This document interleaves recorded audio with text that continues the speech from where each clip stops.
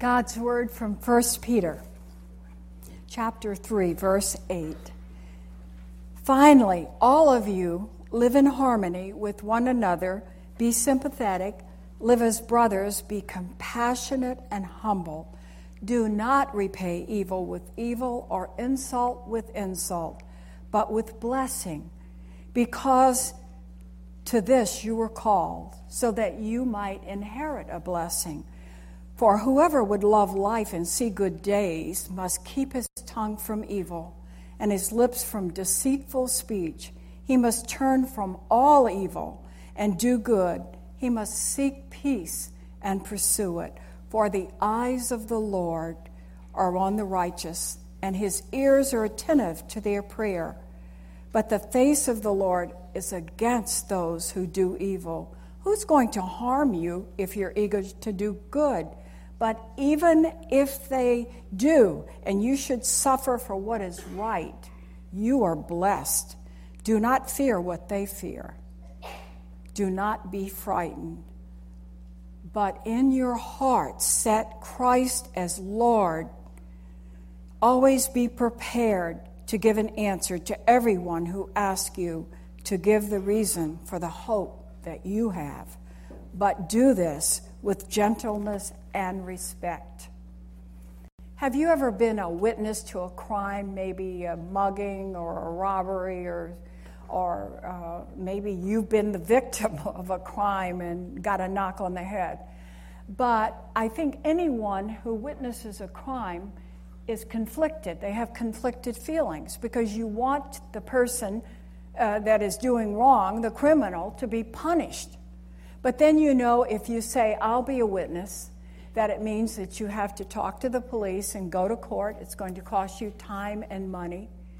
And you can't be sure of the outcome, what will happen as a result of all this. You can't be sure that justice will be done or that the right thing will happen.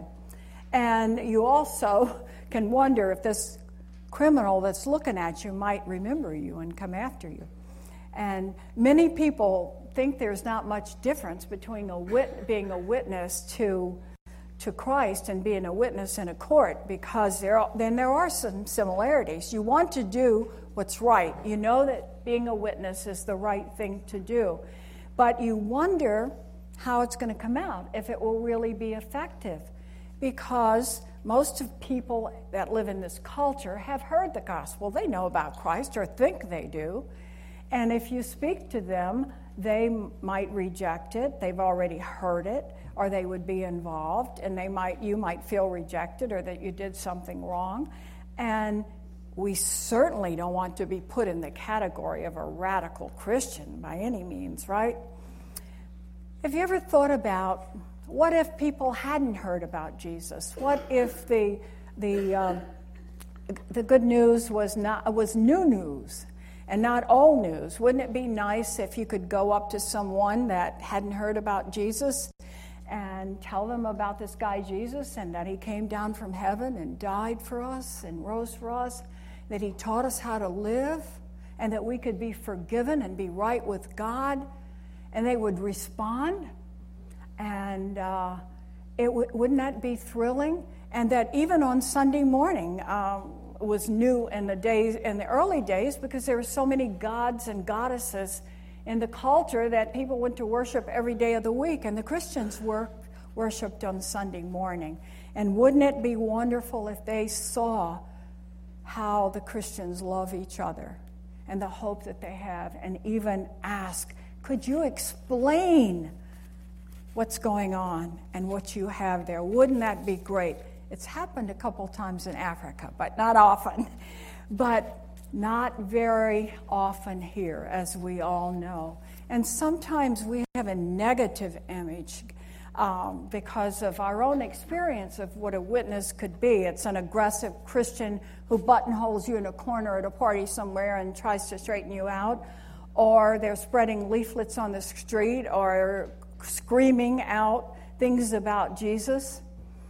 And none of us want to be that. And Peter said to do it with gentleness and reverence. So he certainly was not affirming this manner of witness, but he said, be ready. at every minute, any time to give a witness. And I think what he was saying is be ready to tell your story. If Jesus is center of your life, he is Lord, as Peter has called us to do. If he's supreme in your life, you want to tell the story because it's such a part of your life. And this is what we're called to do. We want to share, but we are to set apart Christ as Lord first. When he is Lord, everything revolves around him. And I think people watch for authenticity. You know, we watch each other in the church. We look around, watch each other. It's human nature in schools and business and families and neighborhoods. We watch each other.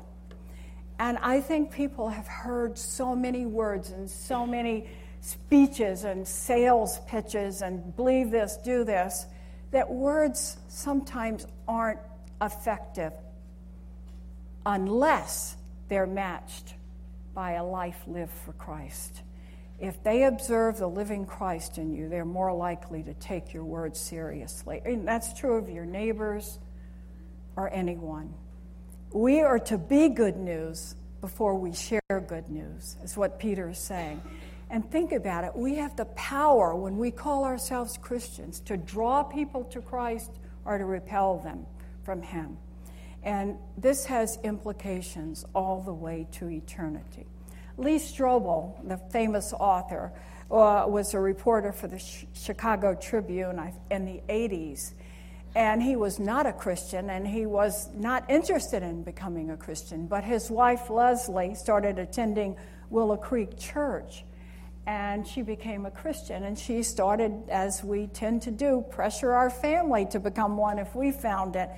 And so he wrote a book, which is quite interesting, called Inside the Mind of Unchurched Harry and Mary.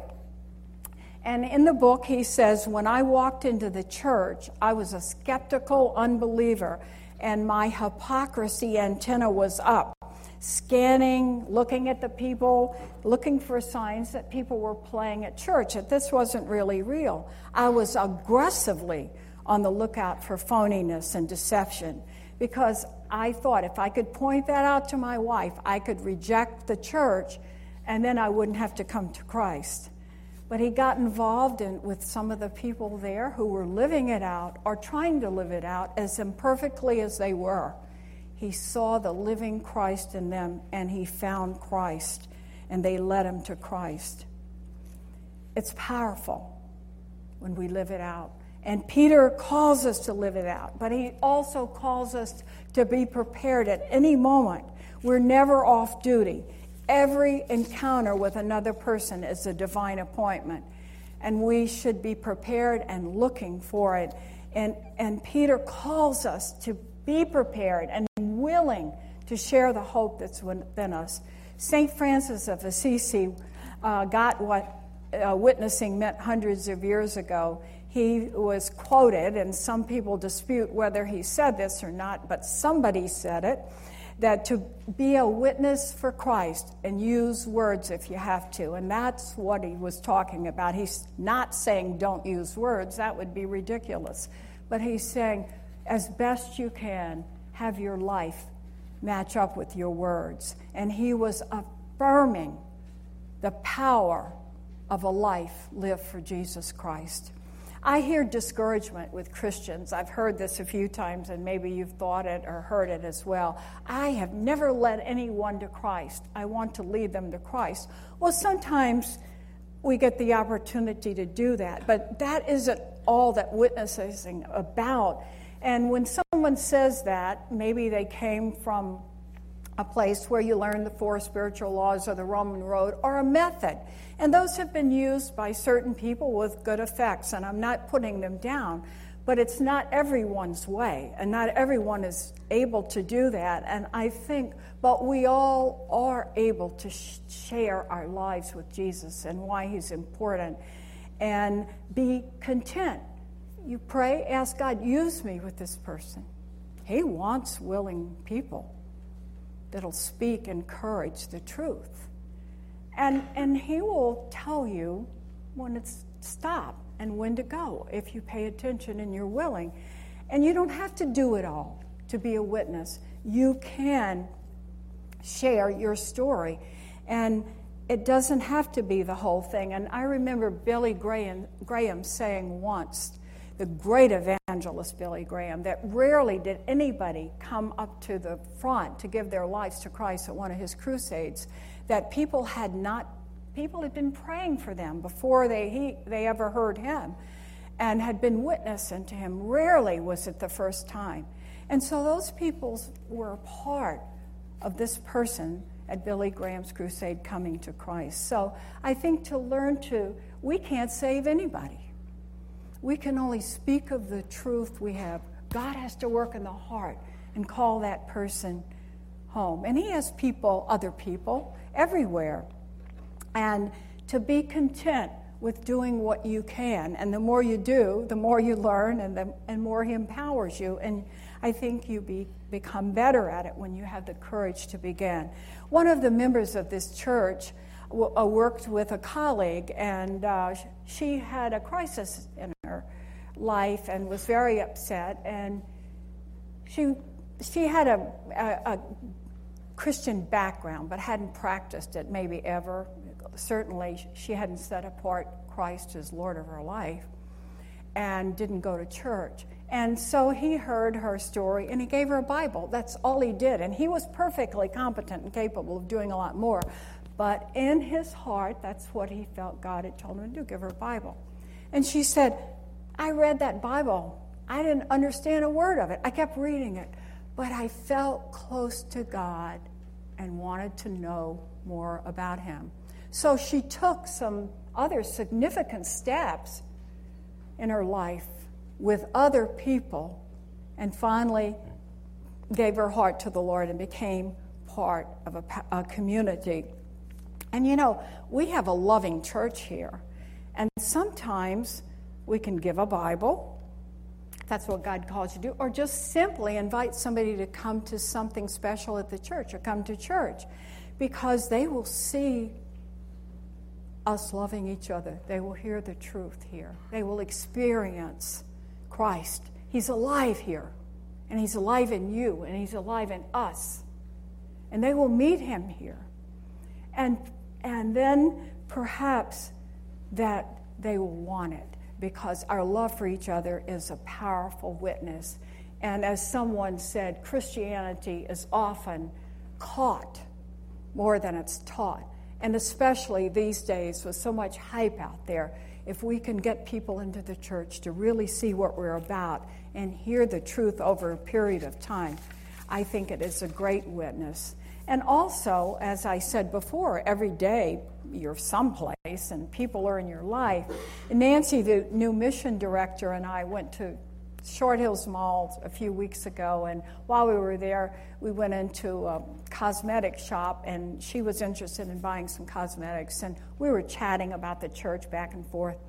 And so she sat down, and one of the salespeople there was she's already beautiful, but she was helping her become more beautiful, and I was watching it. And another one was standing close to me, a young woman, and she said, "Where do you guys work? I heard you talking." And I told her. And it was a great opening, so I didn't miss it, thank God. I said, "Are you a Christian?" And she said, "Well, I used to be a Catholic, but I didn't live up to my grandmother's standards, so I don't do anything anymore." And I said, "Well, do you believe in Jesus Christ?" Yeah. And so then I simply told her what it meant to be a Christian.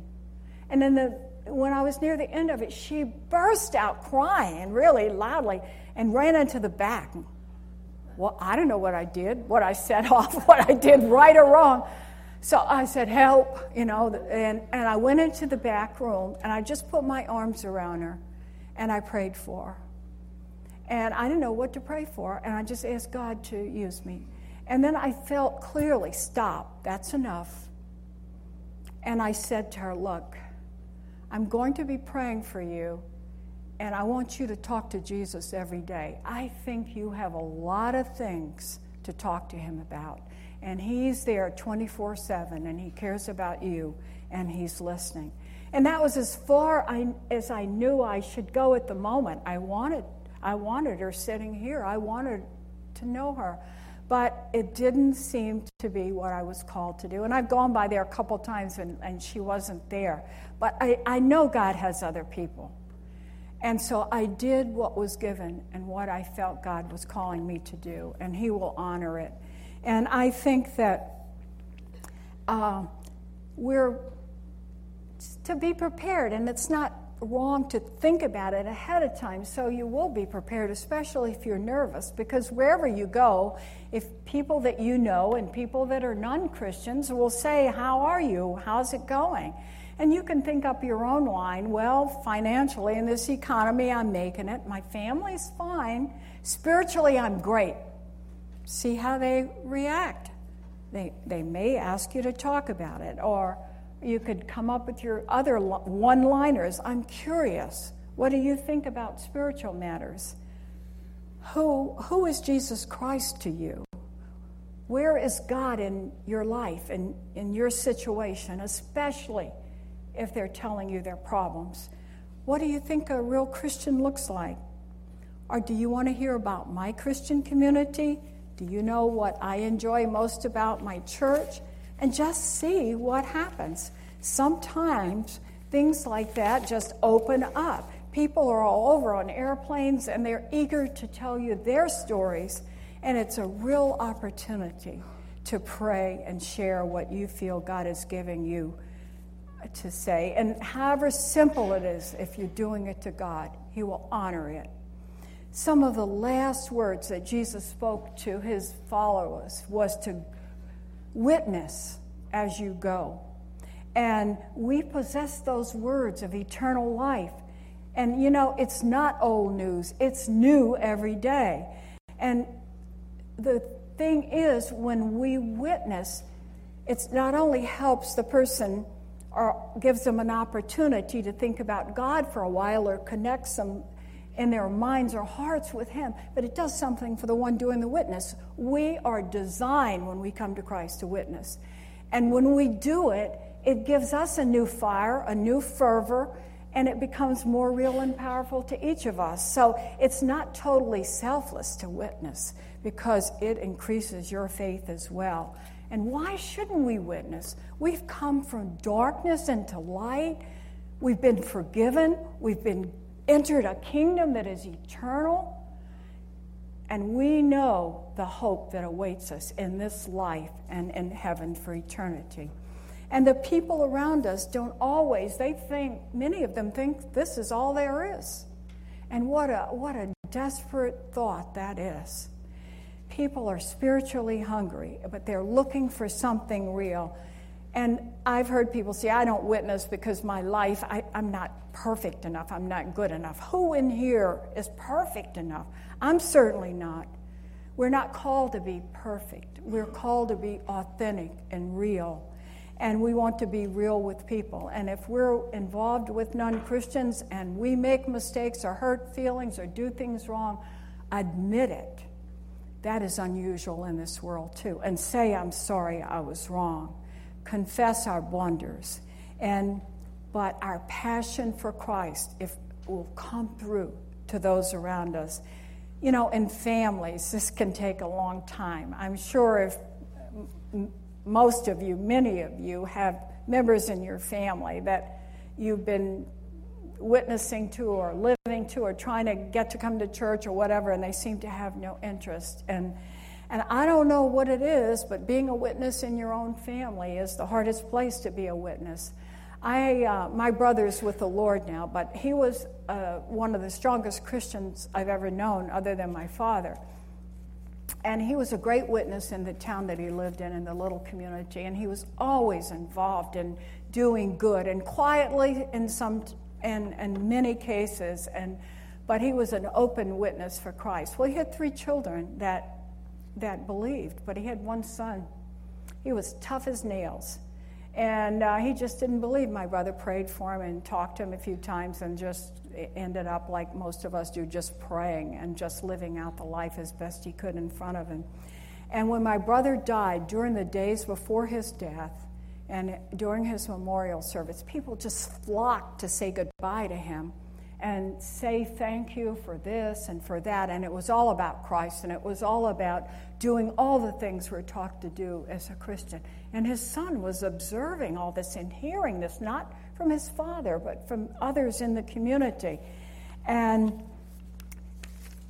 at the end of the memorial service, he said, "It must have been real. I think it was real." You know, I felt sad. I felt glad, but I felt sad. I wish my brother could have heard that, but maybe he did. We don't know. Or if he didn't, he will someday, that his prayers were answered and his life witnesses was not in vain to his family. So don't despair if you relate in any way to this story. Keep praying and trusting God is using you, and sometimes it takes years of witnessing for someone to really believe and for Christ to really reel them in. And remember, Jesus said it. Witness as you go. Give testimony. Speak of him. Share. Don't be embarrassed to share with those around you. The early church did that. Many of them gave their lives and they were dispersed, and we know all the problems if we've read Acts. But they did it, and that's why we're here today. We wouldn't be here today if they had decided it's too risky to speak of Jesus. And obviously someone or some people spoke to you. Maybe it was your parents, maybe it was someone spoke to you about Jesus Christ, and you saw the realness in their lives, or you wouldn't be here. So it's one generation away, as they say, from extinction, unless we do our part. God's promises are true. And if you live by it as best you can, we're not perfect, it will bear fruit, and it'll bear fruit in witnessing. And not only will it bear fruit eventually, but it will bring a new vitality to your personal faith and to this Christian community. Let's do it. Let's pray.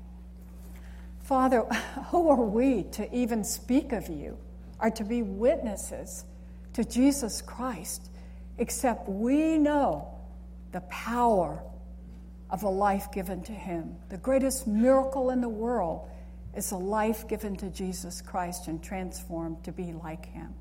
Give us the courage to live it, as Peter says, with reverence, with vitality, with passion, with respect, but to live it and to speak it when we have a chance.